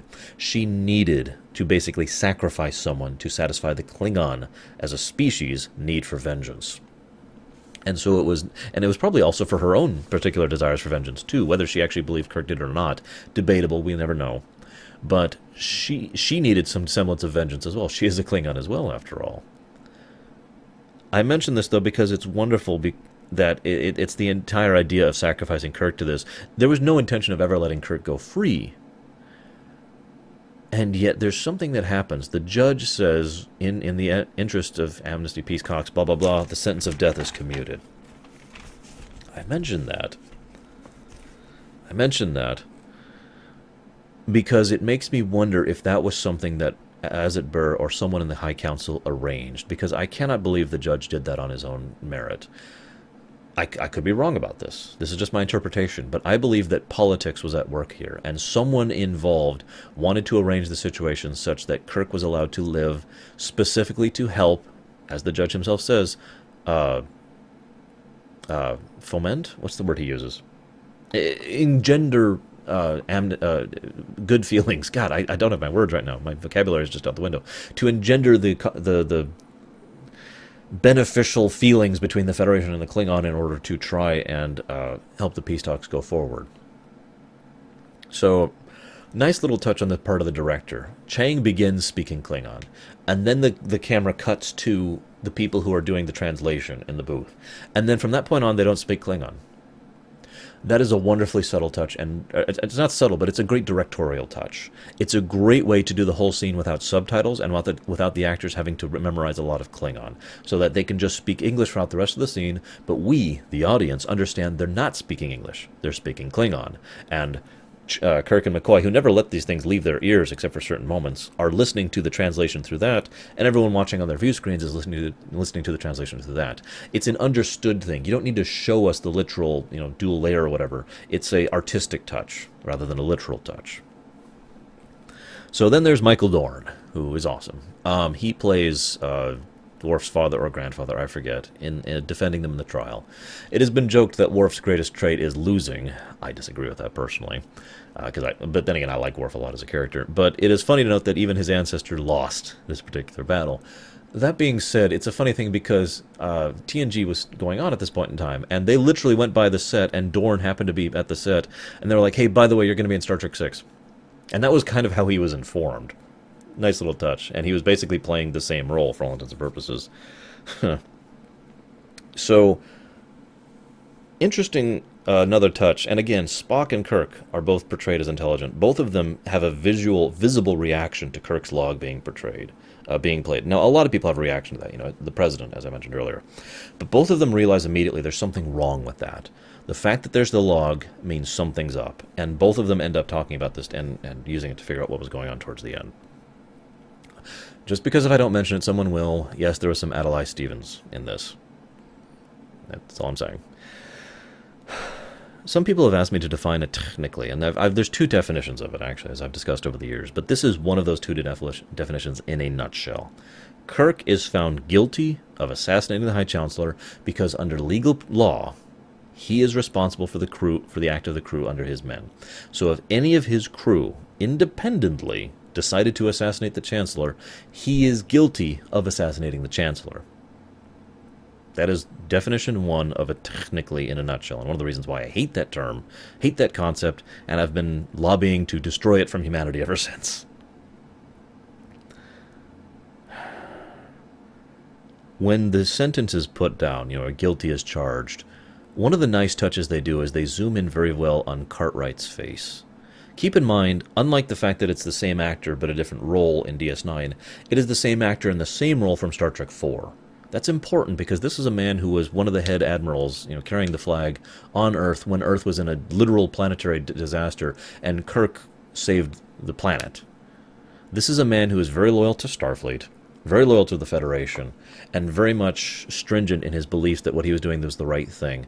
But I like the tiny subtlety of his expression as he's watching Kirk get sentenced to death, as he believes, because everyone believed Kirk would be sentenced to death. It's so... Maybe I'm just reading too much into it, but in my opinion, as you look his stony face, you see the regret and embittered determination on his face there. This is a horrible thing that he has done, but he is willing to do it because, damn it, it's the right thing to do. Ironic, given what his son would do over in DS9. I know, different character, but moving along. Rurapente. Rurapente is very Klingon. Let me explain what I mean. Let's say you're guilty of something. Now, there are so many different justice systems that I'm not going to try and discuss them all here, and I have very controversial opinions on that, and I'm not going to even go into it. Suffice it to say that, in general, in the Federation, if you are found guilty of something, you are either sent to a penal colony or just, locked away. The end, right? Klingons don't think that way. Klingons think, why would I waste that resource? This is fascinating in its own right, because effectively what the Klingons have done here is slavery. Now, it's penalized slavery. You are slave as a punishment, but it is still slavery. You have been captured, taken away against your will, because you have done something against them. You have been found guilty, and now you will work for us. Now, from the Klingon perspective, that makes perfect sense. Because, again, why waste the resource? Why waste the resources holding them? Why waste the resource that they are in just killing them? Because they can kill them easily. But no, they want to use that resource. And, if you do something on Rurapente, then you can die. It's their problem. I also mention it because I really like Rurapente in two big reasons. Number one, it's a perfect prison. The magnetic field prevents beaming, and it's a cold, desolate wasteland. So, basically, no matter what, it's actually very easy to escape the mines and get onto the surface. And it's emphasized several times that it's very easy to do that. But at that point, you are effectively killing yourself unless you have a ship ready to go and the means to get outside the field, right? This brings me to my second point, and the other reason I like Rurapente. It's very carrot in the stick. There's actually a quote here, which I'm going to quote really quickly here. Work well, and you will be treated well. Work badly, and you will die. A lot of things can be said about the carrot and stick approach, but there is no denying that it is a very effective approach. The Dominion actually uses this approach a great deal in their political affairs. So the idea of you are a slave, but you'll be treated well if you work well. If you are a slave, but if you're treated badly, you will die. It's just very Klingon to me. Moving on. One of the things I like about Star Trek 6 is the same thing I like about Star Trek 2 and Star Trek 4. It has the ensemble cast feel. Basically, every character has a decent amount of screen time and a decent amount of lines. And a lot of scenes, the dialogue, rather than having one person talking to another, which they could have done, they have him talk to her, and they're discussing things in a group, on the bridge most often. And the dialogue bounces around naturally and seamlessly. There's a great deal of chemistry between the cast, and it works really well. So I really like the fact that they have, the Uhura scene and the Chekhov scene, and then they've got this scene with Valeris, and they've got this scene with Spock, and this scene with Scotty, etc. They did a really good job of that. Spock has a line in this movie, which is, an ancestor of mine once maintained that if you eliminate the impossible, whatever remains, however improbable, must be the truth. This is actually a quote from Sherlock Holmes, which is a double joke. For those of you not aware, Nicholas Meyer actually did a few episodes of Sherlock Holmes, which is the first joke. The second joke is that Spock is apparently a descendant of Sherlock Holmes, on his mother's side, of course. So, interesting thought here. The Klingons and the Romulans and the Federation were all involved in this plot, but the Romulan involvement in this plot is non-existent. That's actually interesting to me, Now, it makes sense, especially from the creative perspective. The idea was that these two powers had people within them, that were unwilling to go to peace because of the undiscovered country, which, again, I'll talk about last. But I mention this because the Romulans are chess masters. They've always been presented like this. This is especially true in Season 3 of TNG, which I'll be talking about eventually, hopefully, and in the Season 4 of Enterprise. It's pretty much the recurring arc of all of Season 4 of Enterprise, actually. The Romulans are playing chess by positioning everyone and using their significant power and technological progress in order to make sure everyone else is too weak to oppose them.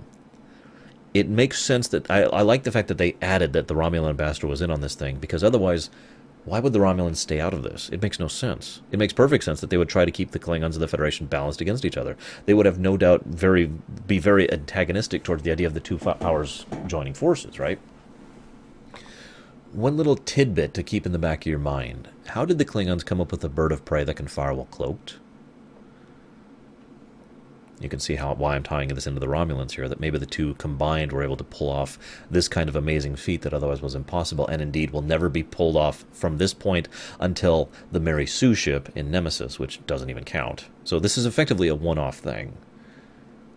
I'll talk more about that in a little bit. So a few early signs of Martia's nature not being what she appears. First of all, she's very nice to Kirk and McCoy the moment she sees them, even though there's basically no reason to do so, and especially since they both have a bounty on their heads already. Second reason, there's a much stronger, much more dangerous-looking alien that she orders away as if he's nothing but a minion of hers, and he takes her order without even that much hesitation. I mention this because it's interesting that Kirk actually picks up on this. Again, that's Kirk showing his intellect there, and he demonstrates this later on. But he plays along with it because, again, that's Kirk. I have been offered someone is trying to kill me, but I can use that to my own advantage. Very much a thinking on his feet kind of a guy, right? So, Spock and Scotty's scene is awesome. Pay attention to what Spock says. At no point in time does Spock lie. Scotty comes in and says, Captain, and Spock says, how is the status on the engines? And Scotty says, there's nothing wrong with the bloody thing. And then Spock says, if we go back, everything's going to hell. He says it very specifically. And then Scotty says, it could take weeks to repair it. And Spock says, thank you. And then he turns to Uhura and says, inform Starfleet it will take us weeks to deal with this. I love that because it's so wonderfully sliding under the line of a lie. It's completely a deception. But at no point in time does Spock actually lie on the matter, because he has been informed by his chief engineer that it's going to take them weeks. Now, you could argue that this is a technically. It isn't, though, because it technically is a negative thing. This is a positive thing. Moving on. I do also like the line. Keep this in the back of your mind. Valeris turns to him and says, a lie? With that confusion, and he says, an error. So Kirk's fight is very much his style. Kirk is not actually that much smarter than some people, and he's not that much stronger than most people, but he uses the combination of what he has available to him in his skill in order to win most battles. At least that's how I've always perceived it, especially in Star Trek II. And here in this battle. And I just mention that because it's actually kind of a very Batman thing in its own way. He's not that good, he's just good at what he has. He's good at knowing his own limits and what he can do. Kirk and McCoy have a wonderfully human exchange, as McCoy is cantankerous and has no idea how to deal with what's going on, and Kirk is just pouring his guts out to him. Kirk has probably been thinking about this ever since he saw Gorgon die, but this is the first time he's been able to talk about it to one of the only people he really trusts, McCoy. He didn't even realize how prejudiced he was. That's interesting, because that's how real prejudice works. You don't realize you're really prejudiced when you really are.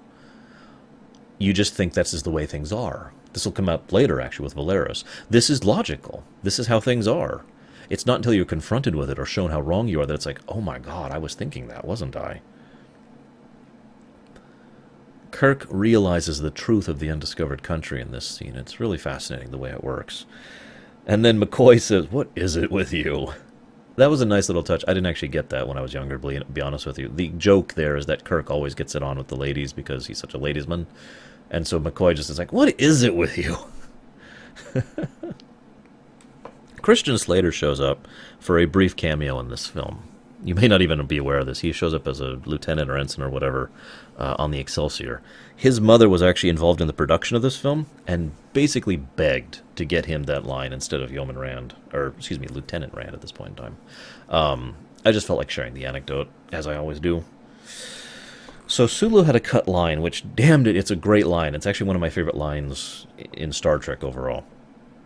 I always hoped that if I ever had to choose between betraying my country or betraying my friend, I'd have the courage to betray my country.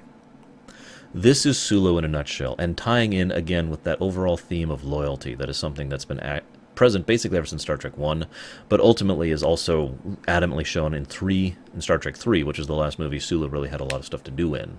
Remember, he was so loyal, he was willing to torpedo his career in a second, without hesitation, in order to save his friend.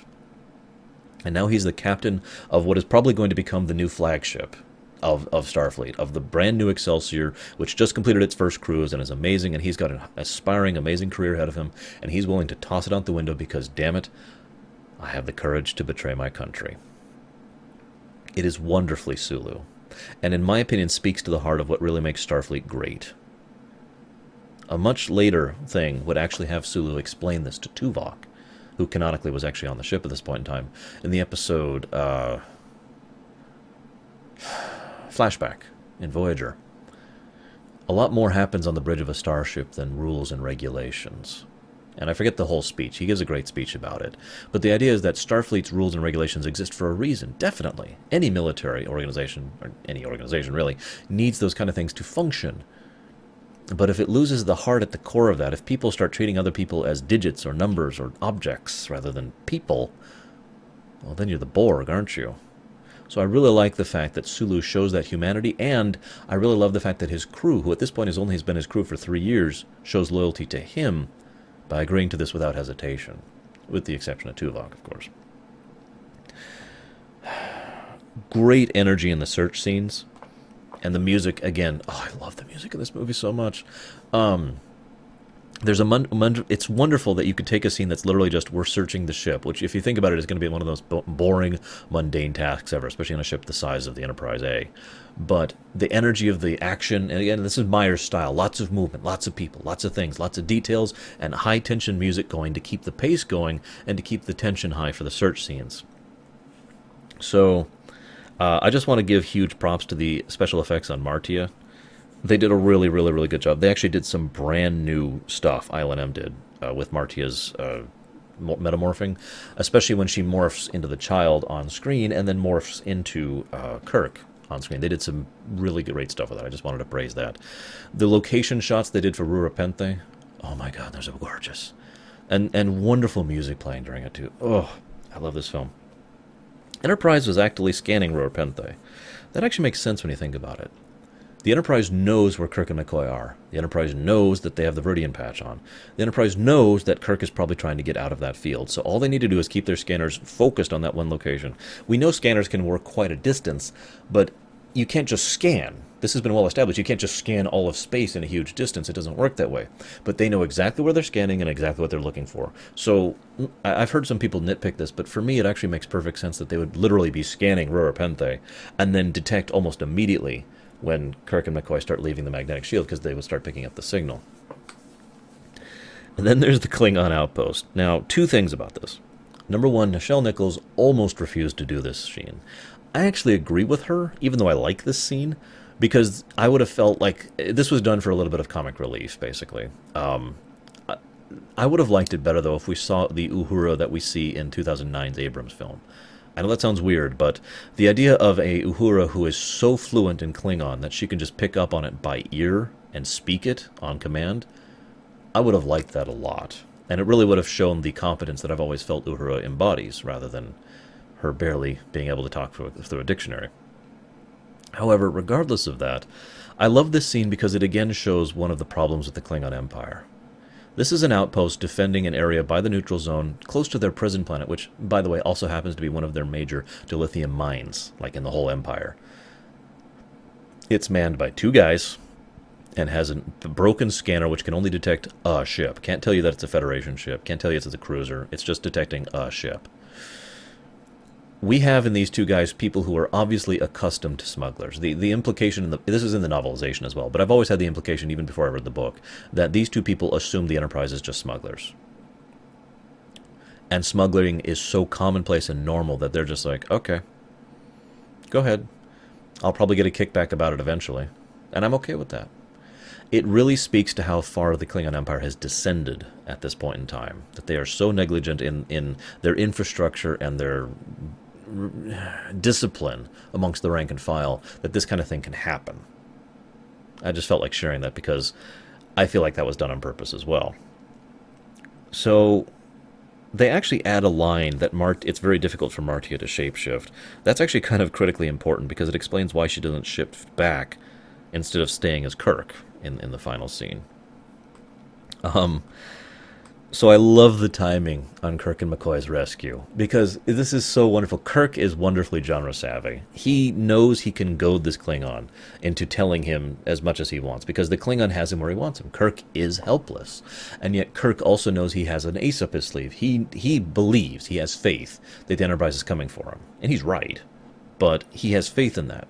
So he's like, tell me everything, just trying to draw it out. So that's two things. Number one, he wanted information. Number two, he wanted to give Spock more time to rescue him. And then Spock rescues him before he can learn anything. I love that scene.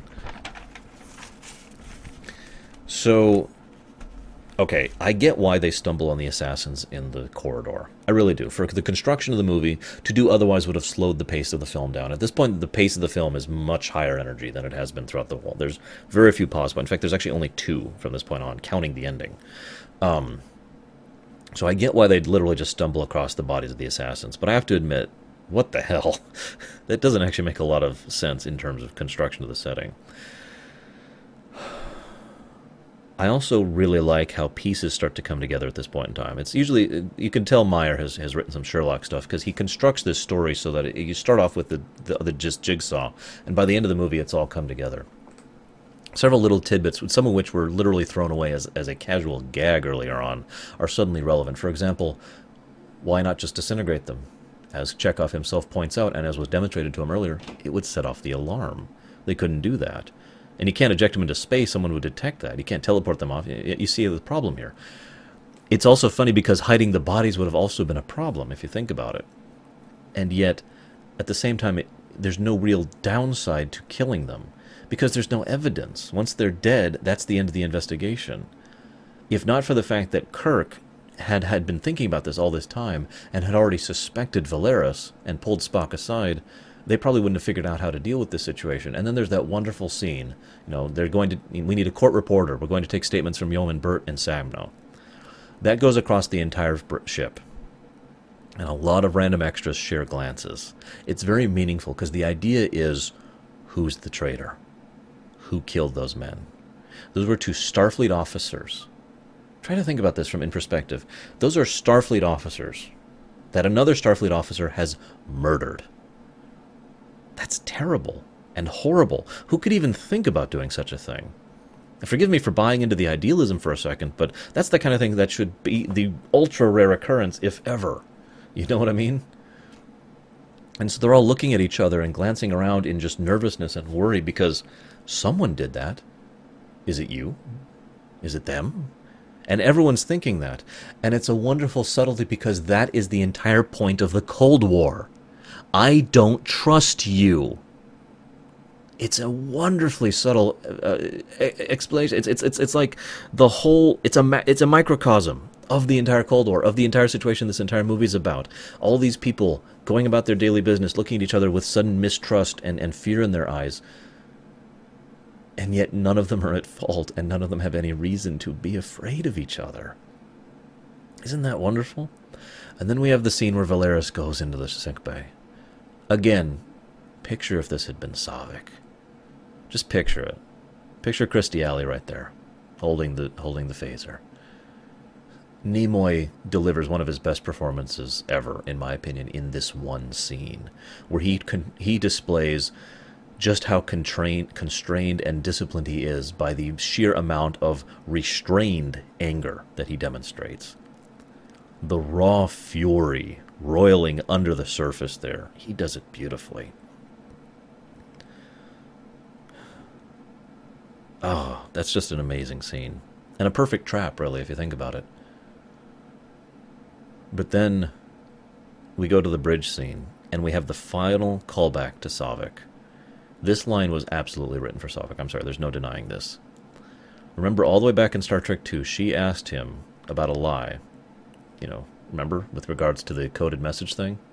And that has come up more than once since then, and came up here in Star Trek VI. So we get to this final thing, and she lies, and Spock, with a wounded voice, says, "A lie?" And she says, "A choice," showing that she has effectively completed her character arc, and now believes that she has reached the logical and correct conclusion at the end of all that she has gone through. Then there's the mind meld scene. First of all, I can't deny that it's a little bit of an uncomfortable scene to watch, but it's not because she's female. If Savik was male, it would still be just as uncomfortable. I just want to make that clear, okay? What is happening is well, it's up to interpretation. The novel goes out of its way to make it clear that he is not invading her mind. What he does is opens his mind to her, and then she, in reaction to this, opens her mind to him. In the movie, it's a lot more up to debate, and based on the way she reacts, it's more likely he was actually invading her mind. So again, male or female doesn't matter. That is kind of uncomfortable to watch. But the thing I love about it is when Spock is done, he looks devastated, grieved. His voice is broken. She does not know. Nimoy, again, nails that. And then, of course, Sulu, without a moment's hesitation, betrays the entire Federation to save his friend. And now, in fairness, he actually is doing it to save the Federation as well, so shrug. But then Spock and Kirk have a great scene. This is one of those two quiet scenes I mentioned, where they reflect. And we finally see the final journey between Spock and Kirk and why the two have always complemented each other so brilliantly all the way since the original series. This scene is all about those two characters and is really just a cap to the wonderful friendship, charismatic connection, the chemistry between the two that they have had all the way since the original series. Kirk is the energetic, charge ahead, think on his feet, emotion-driven. Spock is the logical, cautious, planning quietly and patiently, sifting through the sand. And the two people have always complemented each other brilliantly. And I love it because that scene also shows how, despite being two very different men, they are ultimately the same because they are both flawed. Spock was blinded by his faith in Savik. And I'm just going to say that because it's so much more obvious from that perspective. Why wouldn't he be blinded by Savik? His pupil, the person he took care of, the person he fought and faced death alongside, more than once. Even if it is Valeris, the fact remains he was blinded by his prejudice, his own form of prejudging. He failed. It's implicated that Spock at no point in time thought Valeris might be the traitor until Kirk brought it up, which brings me to Kirk's flaw. That he was so blinded by his own prejudice, his own hatred, his own pain, that at no point in time did he really understand what was going on the grander scale of things. That this was history being made right here. I love this scene, and it leads me to one little thing now that I'm talking about history. Camp Kittimer. If we look at Star Trek as an overall thing, all of Star Trek, there are certain individual points at which all of Star Trek changes. It's usually from an in-character perspective, but in some cases it's from an out-of-character perspective. Wolf 359 is one of those points in which all of Star Trek changed, in-character and out. Another of them is Camp Kittimer. Camp Kittimer is where the wall came down in space. Camp Kittimer is the spot at which the Klingons and the Romulans and the Federation got together for basically the first time and said, let's make this work. And succeeded. This is the beginning of the Winds of Change era in universe. The one that already had happened in the 90s, out of universe. Done deliberately to reflect that this is... I'm tearing up a bit. I was alive when this happened. This is a new way of life now. A better way of life, as most would call it, for those who lived during those dark times. Things are different now. Scary, unusual. They have their own problems. There are new things that will change the way we function in life, and there will be new threats and new difficulties and new unknown terrors. But that itself is the undiscovered country. I wanted to talk about this dead last, but I mean, this is a beautiful segue, so let's just go into this. I've studied Shakespeare a lot, so forgive me for saying this. From whose bourne no traveller returns, puzzles the will, and makes us rather bear those ills we have, than fly off to those we know not of. Thus conscience does make cowards of us all, and the native hue of resolution is sicklied. I'm sorry, I scribbled this down to her. I'm not sure what word that is. Sickened over with the pale cast of thought, and enterprises of great pith and moment, with this regard, their currents turn awry, and lose the name of action. The undiscovered country. In other words, the total unknown. The thing we know nothing of. The most, in my opinion, speaking as someone who knows only a little bit about human psychology and the way the mind works, the unknown is the greatest fear, in my opinion, that the human race has ever faced, commonly as a species and as individuals. Because it's the unknown. Because we don't know how to react to the unknown. Because we don't know how to deal with the unknown. Because we don't know how bad it will be. It might be good. It might be bad. It might be different. It might be worse. The Undiscovered Country explains everything about this movie. Valeris stared at this situation and said, logically, the Klingons cannot be trusted. Why? Well, because they conspired to kill their own chancellor. And that is logical. If you're prejudiced, remember, you don't realize you're prejudiced if you really are. Not until you're faced with it, full front. In her perspective, the fact that a few Klingons were untrustworthy therefore made it logical that Klingons were untrustworthy. Yes, I know in the original script idea and in novelization, Valeris's family and people were actually killed in a Klingon attack. I get that. The point remains. And Admiral Cartwright, someone who stared at this new situation and saw all the horrors that could... Remember he mentioned the alien trash of the galaxy. Now, I know immigration sounds like a small issue on a galactic scale, and combined with all the other things that Star Trek has faced, but think about what that would have really meant. Think about how much that would have changed the Federation, or ruined it.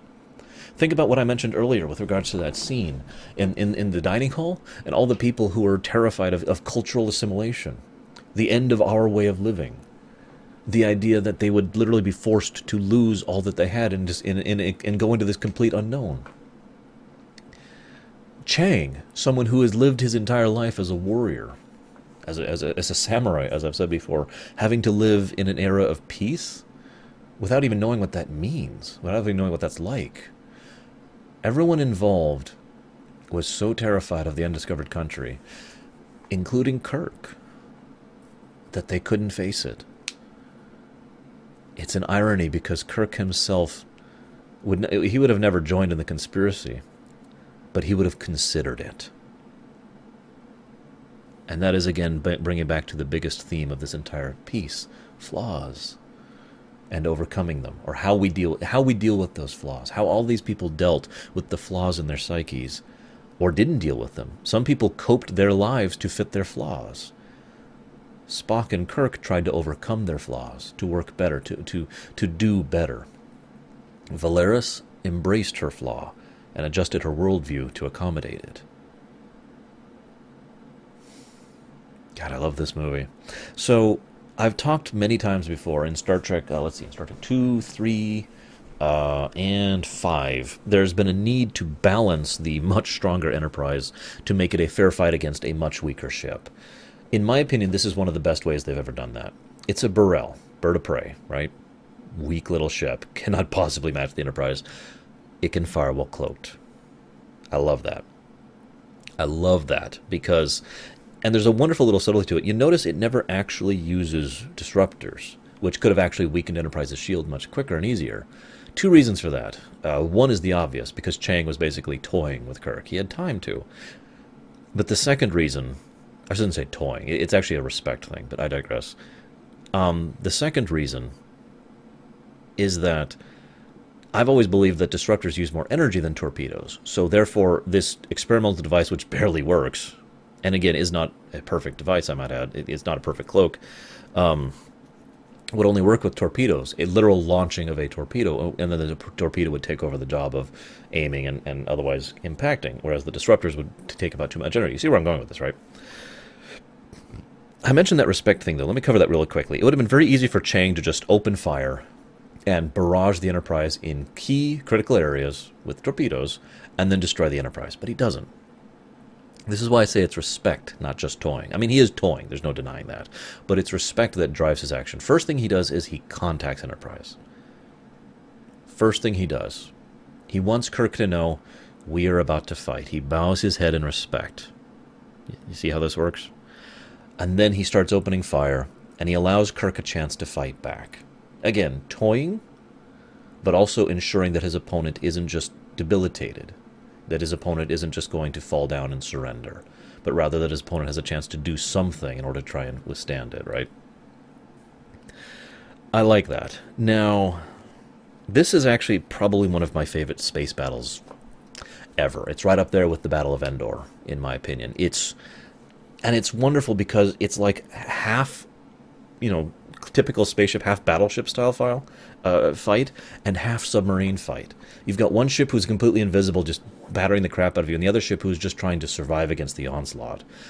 And the tension and the scene cutting. One of the things I like about Battle of Endor was it wasn't just about the Battle of Endor. I talked about this in my Return of the Jedi review. It would cut from the battle in space to the battle on the ground to the amazing character dynamic between the three characters, and they do the same type of thing here. It cuts between the conference, and then the ship, and then Chang, and it bounces between these three until the Excelsior shows up, and then it bounces between all four of them. Amazing editing and directorial style, truly. We even get tiny tidbits of flavor in setting, in the little tidbits we hear from the Chancellor, or excuse me, the Federation President who's talking during the Khitomer Accords, during the meeting thing. God, my vocabulary's gone today. Maybe I should take a break. I love it. I love the constant shifts. And I love Sulu's line, fly her apart then, when he's getting the Excelsior there. And I love that because I believe firmly in my mind that he meant that. If the Excelsior were to disintegrate in warp flight, then so be it. Because it's better doing that than not even trying. That I firmly believe Sulu actually meant what he said. And I love that line for it. And it is very Sulu. God, it would have been great if we'd gotten an Excelsior series back then. Now, there's one flaw in this entire film, and it's right here. William Shatner. I defend the man, but I have to be honest. William Shatner insisted nobody has to come to Kirk's rescue, which is dumb.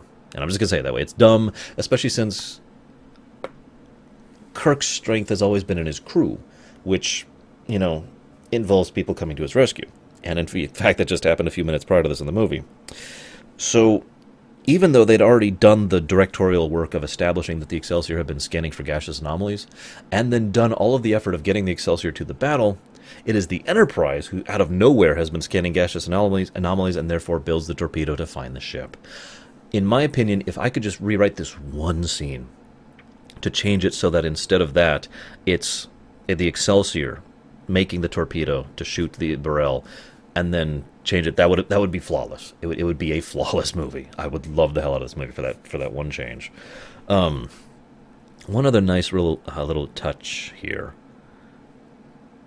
The torpedo, the final torpedo. Okay, the I don't remember the name of the ship. They actually named the ship in the book. The bird. Anyways, the bird fires. Is battering the crap out of the Enterprise, and then finally gets through their shields to the point where it can actually do real damage to their hull, and then shoots a torpedo right up through their saucer section. I love the little touch of it, because the place they destroy is the dining room, the mess hall, where they had dinner before.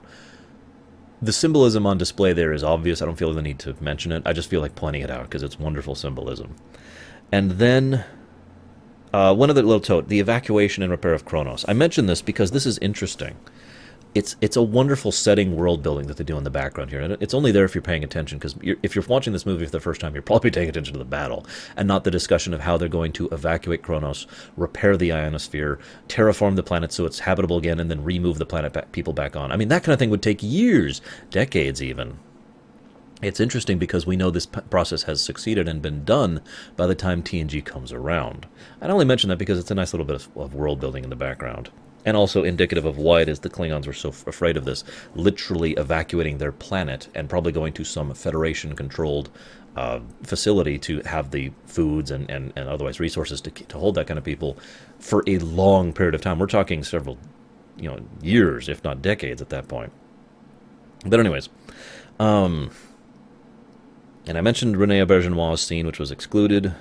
And then there's the wonderful thing where Scotty actually is the guy who ends up shooting the Klingon, and all this wonderful stuff happens. Cartwright's expression, arrest yourself, great scene.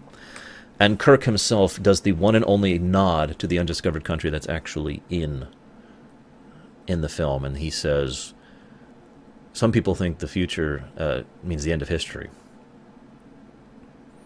Well, we're not out of history yet."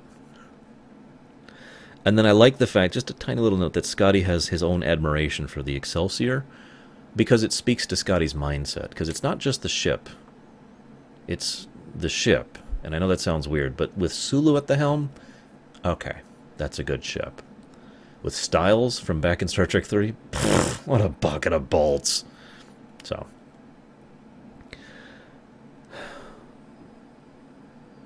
Kirk's final command in this really caps off why this truly is the finale, the end of original Star Trek, in a good way, a great ending. He actually speaks, in hindsight, I don't think I've ever caught on to this, he actually speaks of the crew of TNG, as he's talking about, their future generations, we will aspire to, all that fun stuff. And again, keep in mind, TNG was going strong at this point in time. But he gives one command, and I mention this because I've heard some people who've never really gotten this. Second star to the right, and straight on till morning. The reference is obvious, but the point is not, I've noticed. Not a lot of people I've seen have got this, so let me give my interpretation of it.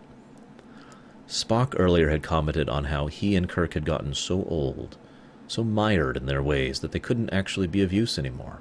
They could no longer do what both Spock and Kirk have always wanted to do. I've talked about this all the way since Star Trek 1. They've wanted to do good, to help, to make a difference. Kirk's command shows that no matter what happens, they will still be able to make that difference, still be able to help, contribute, add, to do good. And it speaks to Star Trek as a whole, because I'm tearing up. Because no matter how many years pass, Star Trek's still there.